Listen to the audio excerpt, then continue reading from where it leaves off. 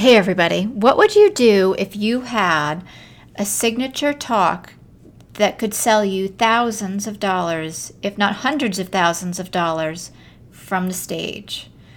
Well, today's guest is my coach and mentor, Iman Khan of Red Elephant, and that's exactly what he's been teaching his clients and helping other people produce events for, is to sell from the stage and create massive impact.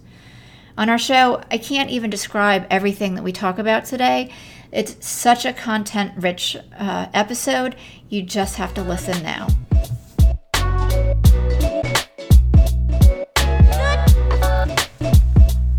My name is Emmy Kirshner. I'm a serial entrepreneur and investor.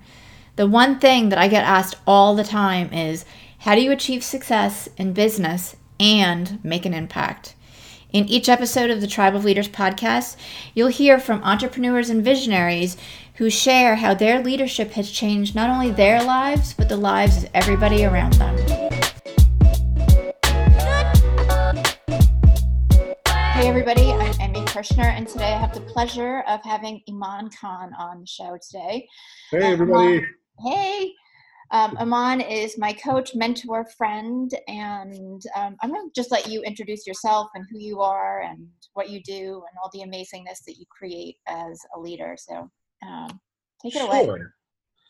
Emmy does know, because I've worked with her for so long now, that I love to talk about myself sometimes. So I appreciate the opportunity to do my own intro. Like Emmy said, my name is Iman Khan. I'm one of the co-owners of a company called Red Elephant. And for about 8 years now, we've been helping entrepreneurs, mostly coaches and the related business owners that serve the coaching industry, serve their clientele better. And we do that through really training them in how to create an impact, how to monetize what it is that their mission is, and how to speak from the stage, how to be in front of people, be more seen, be more visible. And we do this through different training programs, masterminds, group coaching programs, and events. We lead many, many transformational events throughout the year. Yeah, and I've been a part of your events. They're awesome. They're super fun. And I think everybody walks away with major takeaways. So thank you. You're welcome. You're welcome. So definitely check out your website, and we'll put links in at the end Cool. so that everybody can connect with you and whatnot. But share with us like how you get started, because what I love about your journey is that you kind of started with one thing and you've ended up with a completely different animal of a business that is really far more impactful. Yeah, we started in the event production side of business. And what I mean by that is I was still working a corporate job. And after about a year of raising our newborn baby, my wife was supposed to go back to work. She made more money than I did. So she was supposed to go back to work. And we were supposed to stop living off of ramen noodles. And she came to me one day and she said, I can't go back to work. I have to start my own thing. I've been wanting to start my own business my whole life, and it's just time to do it. Of course, I flipped out because, you know, in my head, ramen noodles were supposed to end at the 12-month mark, and we were already at like the 14-month mark. So I was not really gracious with her, but I gave her an ultimatum saying, you have to have your first client by the end of the week. Now, my wife, and Emmy knows my wife, but you can't challenge my wife to anything, because when you do, she always meets the challenge. And of course, she had our first client by the end of the week, and she became an event planner, and her acupuncturist needed someone to plan their wedding. So she kind of just fell into becoming an event planner. When she was sharing with another one of our friends about this, he had just started a branding agency, and he said, Afreen, why don't you plan my first event for my branding agency? I'm going to do a launch party. And that launch party turned into a seminar. That seminar turned into a little over $120,000 made from a one-day seminar. And that client, who was our friend, re-signed us for 8 more events over the next 2 years. So we quickly got out of wedding planning, and we quickly dove into helping entrepreneurs create events that make an impact, and events where they can sell and make, he made a year's worth of income in a day. Right. So everybody kind of saw his success. He got big really fast. And people would just ask him, how did you do that? And he was gracious and generous enough in those first several years to just point anyone who asked him in our direction. And most of our business in those first few years came from him as a referral. And then we got into those networks, joined some of our own masterminds. And then what started to happen shortly thereafter was everyone was coming out of the woodworks. Everyone wanted to do an event. Everyone wanted to make money this way. But we quickly realized that he had a skill set in being able to speak in front of the room and really move and then monetize his audience in a way that which most people who are coming to us couldn't do. So I hate turning away money. I hate. Does anybody? Yeah, I hate turning away money so much that when we were turning away all this business, because we couldn't look people in the face and say, yes, you'll make that kind of money. Because we could just tell from their ability to lead and be in front of people, or from their ability to sell. Like if they've never sold anything before, how are they going to stand in front of 100 people and make really high ticket offers? So I got tired of turning those people away. And I said to my wife, I said, we got to create some sort of program that trains speakers to be able to sell from the stage. Mm-hmm. So then that's what we did. And then that program grew so big and so many people wanted to be in that program. And it just, every year, I mean, I think the first year we had 22 people in the program. The second year we had 58. Right. It just kept getting bigger. And then we developed different levels of that program. And eventually we stopped producing events except for a handful of clients each year who were just probably going to always say yes to. Right. I refer to those as my fun clients because. Yeah. Well, because we love doing it for them. Right. And you've worked with them forever. And we'll just never stop. Yeah. Since then, we've retired the speaker training program, the year-long program, and we still teach speaking workshops. And now we figured out a way to sort of get the same job done in 2 days plus some follow-up.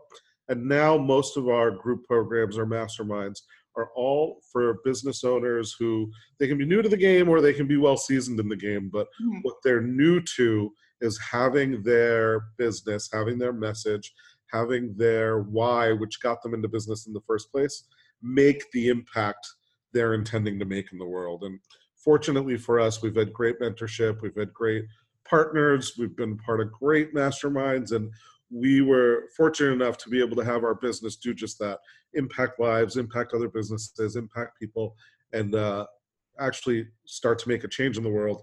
And so we know with the way consciousness is moving and the way the world is headed, that that's what people really want. So now our business is almost 100% focused on helping people make that impact. Whether it's through a coaching program, an event, a mastermind, however we deliver the service, the point of the service is to forward whatever impact you want to make in the world. And I mean, I know how you do that because you and Afreen are both like magic. You're like magic too, Emmy.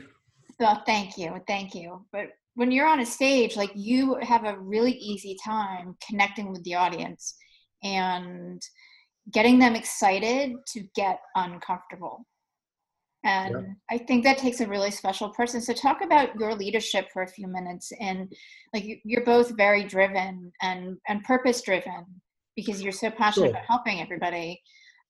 What is it that led you to that, and how can other people mirror that? I think, Afreen and I were both children of Bangladeshi immigrants. Our parents came here in the early 70s, and they were the only families here from that country for a long time. So they sort of carried the mantle of all the progress that needed to happen back home, all the people that needed to be put through school and education, and all the homes that needed to be built, and all the social programming that our parents did. And it was a lot. Our parents were socially very conscious and very active. So in a particular way, we didn't really have a choice about it. It was kind of just the air we breathed. You know what I mean? Like it's what we saw our whole lives growing up. And I don't think either of us had a question while we were growing up. We grew up together. We were best friends our whole lives. And then in our late 20s, we decided to give romance a try. That's a story for another time. But that's a whole nother podcast. That's a whole other podcast. But I think what happened is that we just always knew we were going to have whatever we did, whether we worked a job, had our own business, we were going to have it make a difference for people, because of where we come from and who raised us and who we were born to. Now, that having been said, when you referenced being on stage, when I'm on stage and I'm in an interaction with another business owner or a participant at one of my events, the approach I take as it pertains to my leadership is I've got to do and sort out whatever I have to do and sort out to make sure that they get what they came for. Okay. Even if it gets uncomfortable, especially when it gets uncomfortable. Because as you and I both know, in conversations dealing with people being in business and dealing with their leadership, there's a lot of uncomfortable emotional spaces that people have to move through and that people get into. And in those moments, it's much easier to quit or say something to alleviate the pressure of the discomfort.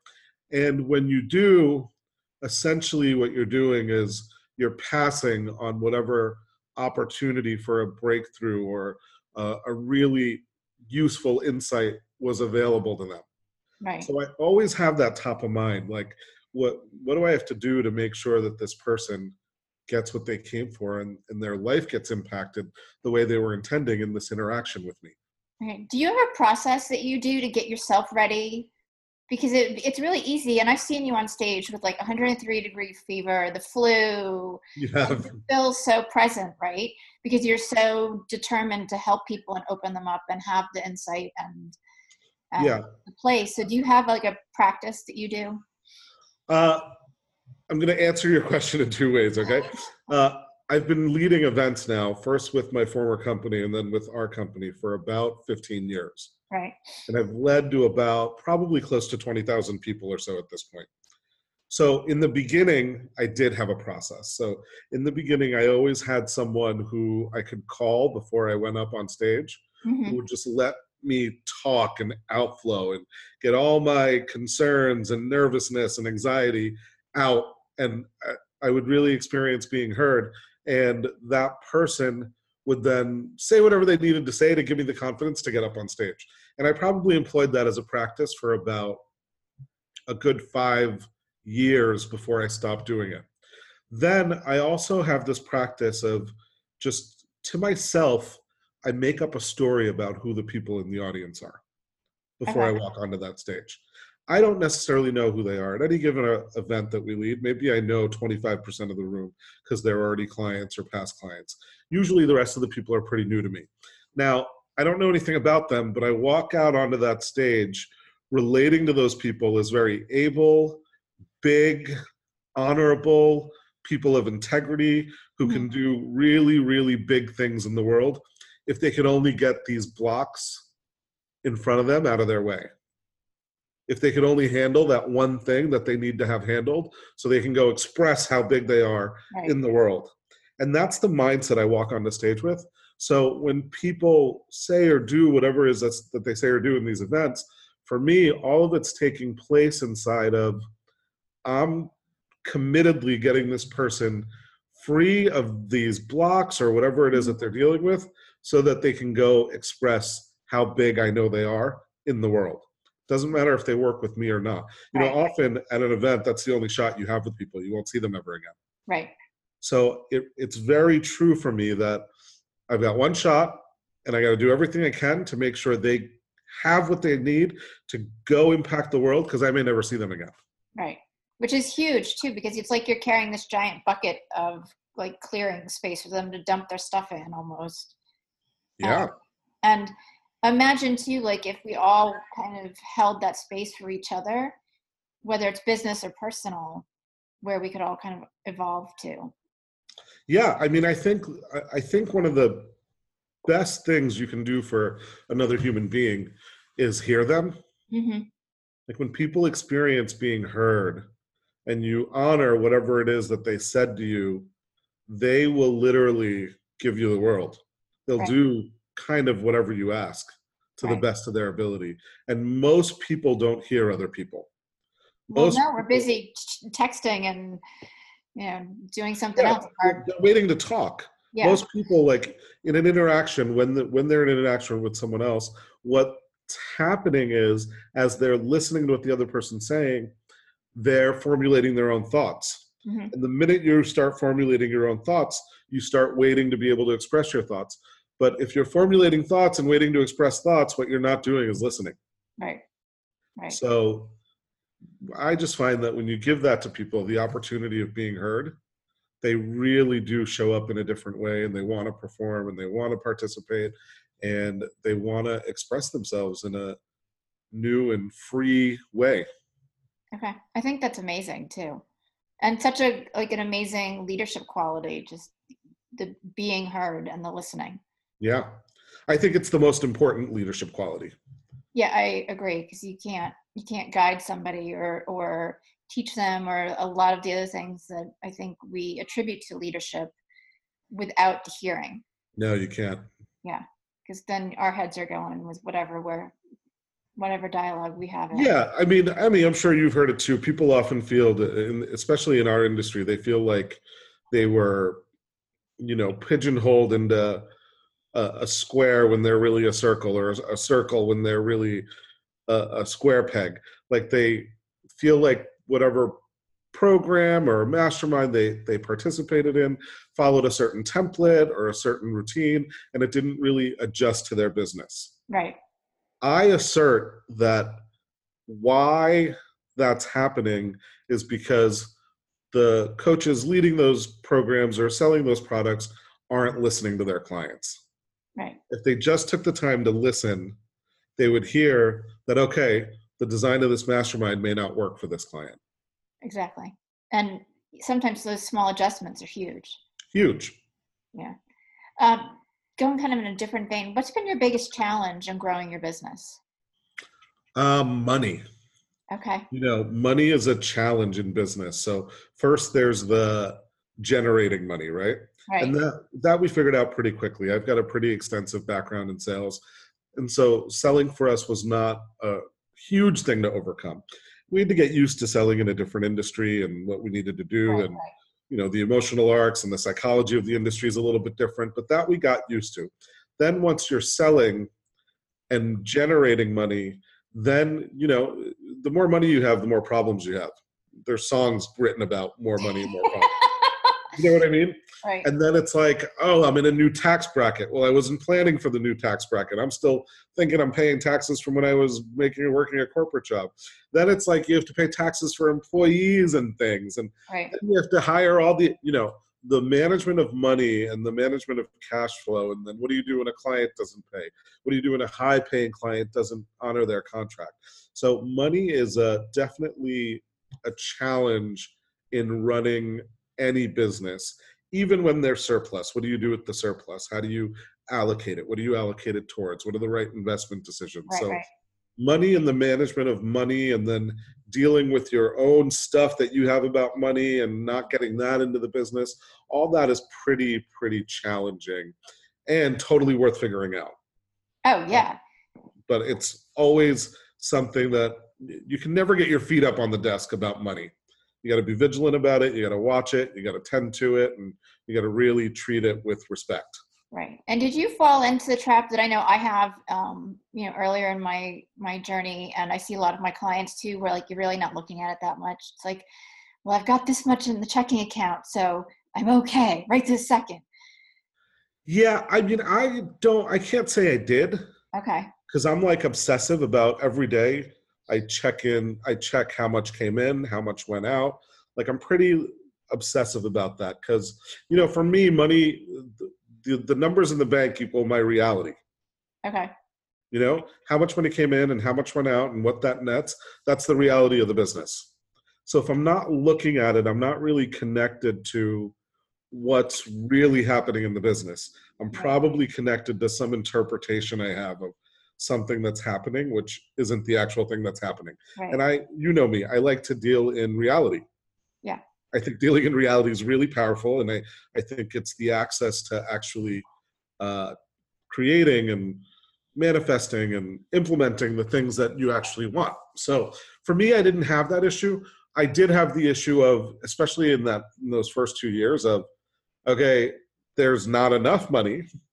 And what do I need to do to go generate money? I mean, do not do this if you're listening, but Year one of business, Capital One became my best friend. I opened like 5 different Capital One cards to manage the negative cash flow we were experiencing, So money is definitely a challenge. And the most confronting part about it, I think, for most people, and the most challenging part about it, I should say, is confronting it. Right. It's so much easier to just ignore it today.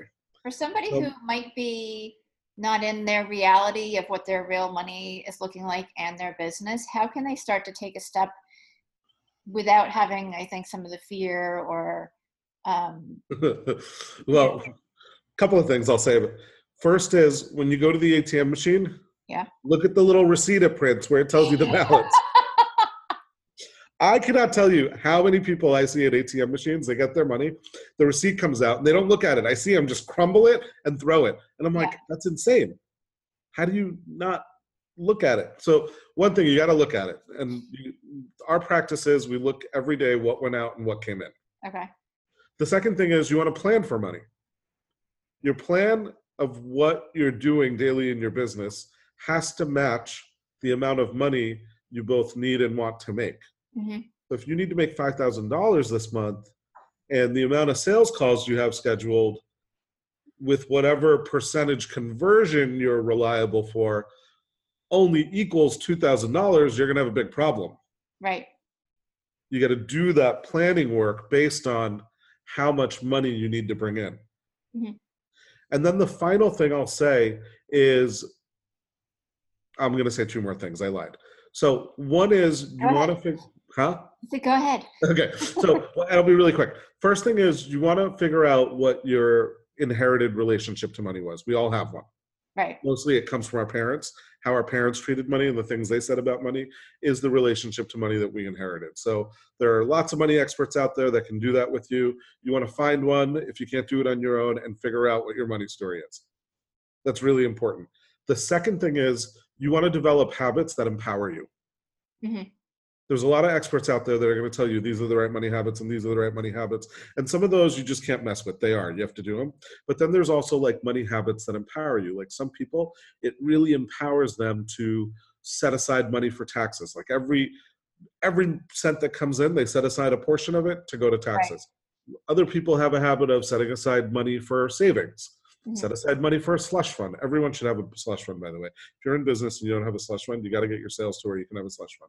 But you got to develop money habits that really empower you, because the more empowered you are about money, the more you'll confront it, the more you'll look at it, the more you'll manage it successfully. And, money, I'll just say this, money has really been like the biggest challenge for me. Like the way money ebbs and flows in business, I just was never used to, I was fortunate enough to be in a family where my parents weren't wealthy by any means, but we always had what we needed. Right, and right. we never had the ebb, it always just kind of flowed. So in dealing with learning how to ebb in business has been really challenging. And if you're already someone who can't confront money that way, it's going to be even more challenging for you. Right. Right. So it's like learning to not plan or learning to plan for the slow seasons. Yeah. Cycle. Yeah, absolutely. Yeah. Even learning how to pay, like, the second event we ever did, we closed a lot. We closed like $600,000 from the stage. And a lot of that money came in the form of people paying in full. There was something in the air that year and people just paid in full. This is back in like 2013.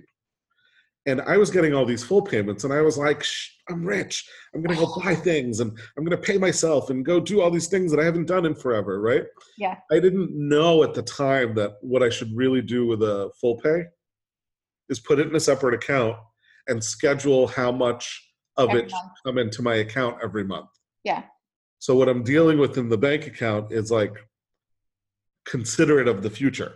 Yeah. All of a sudden, like 4 months later, I was like, why is there only like $2,000 in this account?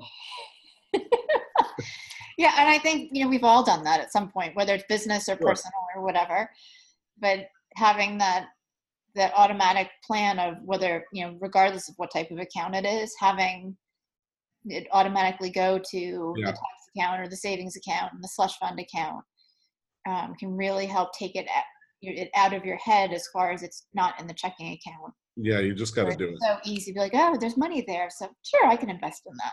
Yeah, which is what we did. We bought like a $35,000 personal branding program. We bought a $50,000 mastermind. We bought like a $45,000 sponsorship. I mean, we weren't spending the money on like Ferragamo shoes. We Right, were putting it back into the business, but not smartly. right, right. Yeah. Well, thank you for sharing that. I think that's really important for everybody to hear. Yeah, We can all up our money game regardless of where you are in your journey. absolutely. Yeah, very cool. I'm going to circle back to, because we've talked about this a couple of times, and it's one of the themes that you talk about in your, or at least it was, I think, the Speak to Impact that I attended the first time, is getting uncomfortable, Hmm. and that most people would rather be, lazy and be comfortable than to make change. Yeah. Freed and I have written a book about this, and Yeah, actually, a little later on, I'm going to tell you how to get that. But the name of the book is Most People Would Rather Be Comfortable Than Rich. right, And really, you can fill any word you want to in place of rich. right. Most people would rather be comfortable than happy. Most people would rather be comfortable than be great parents. It's like we're just acculturated at this era in humanity to seek out comfort. Hmm. And we put a really high value on comfort. And I I just don't think that's where progress is. Right. I think progress is on the other side of allowing yourself to get and remain uncomfortable, actually. Hmm. So, like, I have a 9-year-old son. In several years, we're going to have to start talking to him about very uncomfortable things: sex, disease, STIs, that whole world is coming down the pike pretty soon. Right. I can't talk to him about it once. And most parents will talk to their kids about things like that once or twice and hope that that one conversation did the job. Yeah. And that's not, And it won't. no, no, And like there's a that's reason. common. That's Yeah. a common dinner conversation when my guys were younger and in their early And teens. it has to be. Yeah, There's, I think, something like 70% of teens between the age of 19 and 22 acquire some sort of venereal disease. I'm sure.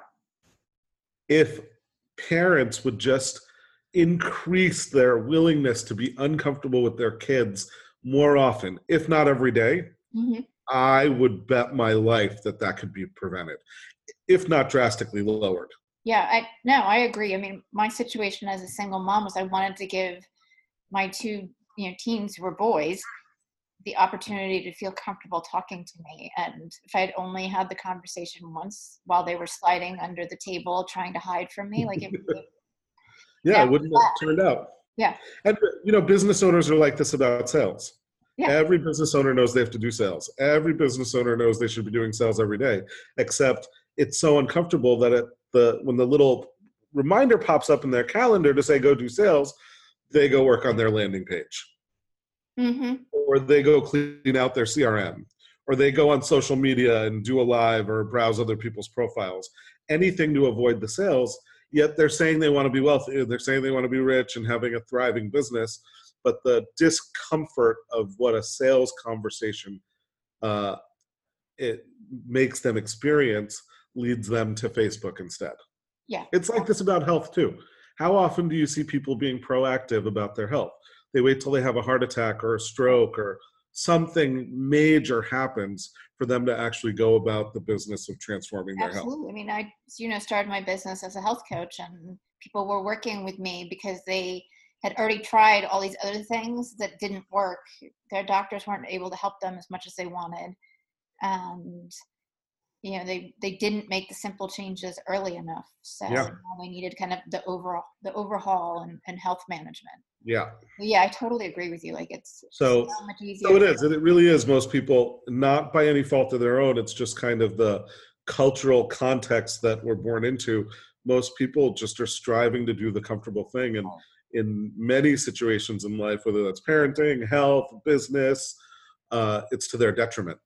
yeah, absolutely. I love that. Thank you so much for sharing that, because I think Yeah, you're welcome. that's it's so helpful, and you've given, so many different tips and things where people can really step into making a bigger impact as a leader in small little bite-sized chunks. So I want to thank you for that. Love to circle back. Tell everybody about the book again, and then where they can find that. Yeah, so the name of the book is Most People Would Rather Be Comfortable Than Rich. And we'll put the link below, but the link is to get the book, you just go to mostpeoplewouldratherbe.com. Okay. And once you go there, you'll put in your information and then we'll get the book out to you. What I want to point out about the book, I think it's a good read, at least that's what people tell me and they've been telling me for years. But the most valuable part of the book, I think, for your listeners, Emmy, is going to be towards the back of the book. In the back, there's a list of 100 actions they can take. And when we designed this list, we did it conscious of the fact that we're talking to leaders and that we want leaders to be fully expressed as leaders in the world. Mm-hmm. And if you take any of the actions listed in the back of this book, it's going to clean out some cobwebby area part of your life, which will only increase your ability to be in the world as a leader. Right. Which I love. So read the back first, everybody, and then go read the whole thing. So I know you have great content. Thank you. And also, where can everybody connect with you? You can connect with us through our website, which is redelephantink.com, and we'll put that in the show notes, I'm hoping. Yeah. Or you can just email us. We love getting email, and if you email us, someone on my team, whether it's me or someone, one of our assistants, will get on the phone with you always. And that's info@red, like the color, elephant like the animal, inc.com. Awesome. Well, thank you so much. I was really, glad to be able to hang out with you today and all that you shared. Thank you. I really appreciate the opportunity to speak in front of your listeners, and I just love hanging out with you anytime. So thank you. Same. We have to do it again, definitely. All right, Emmy, talk to you. Bye, and bye, everybody. Bye.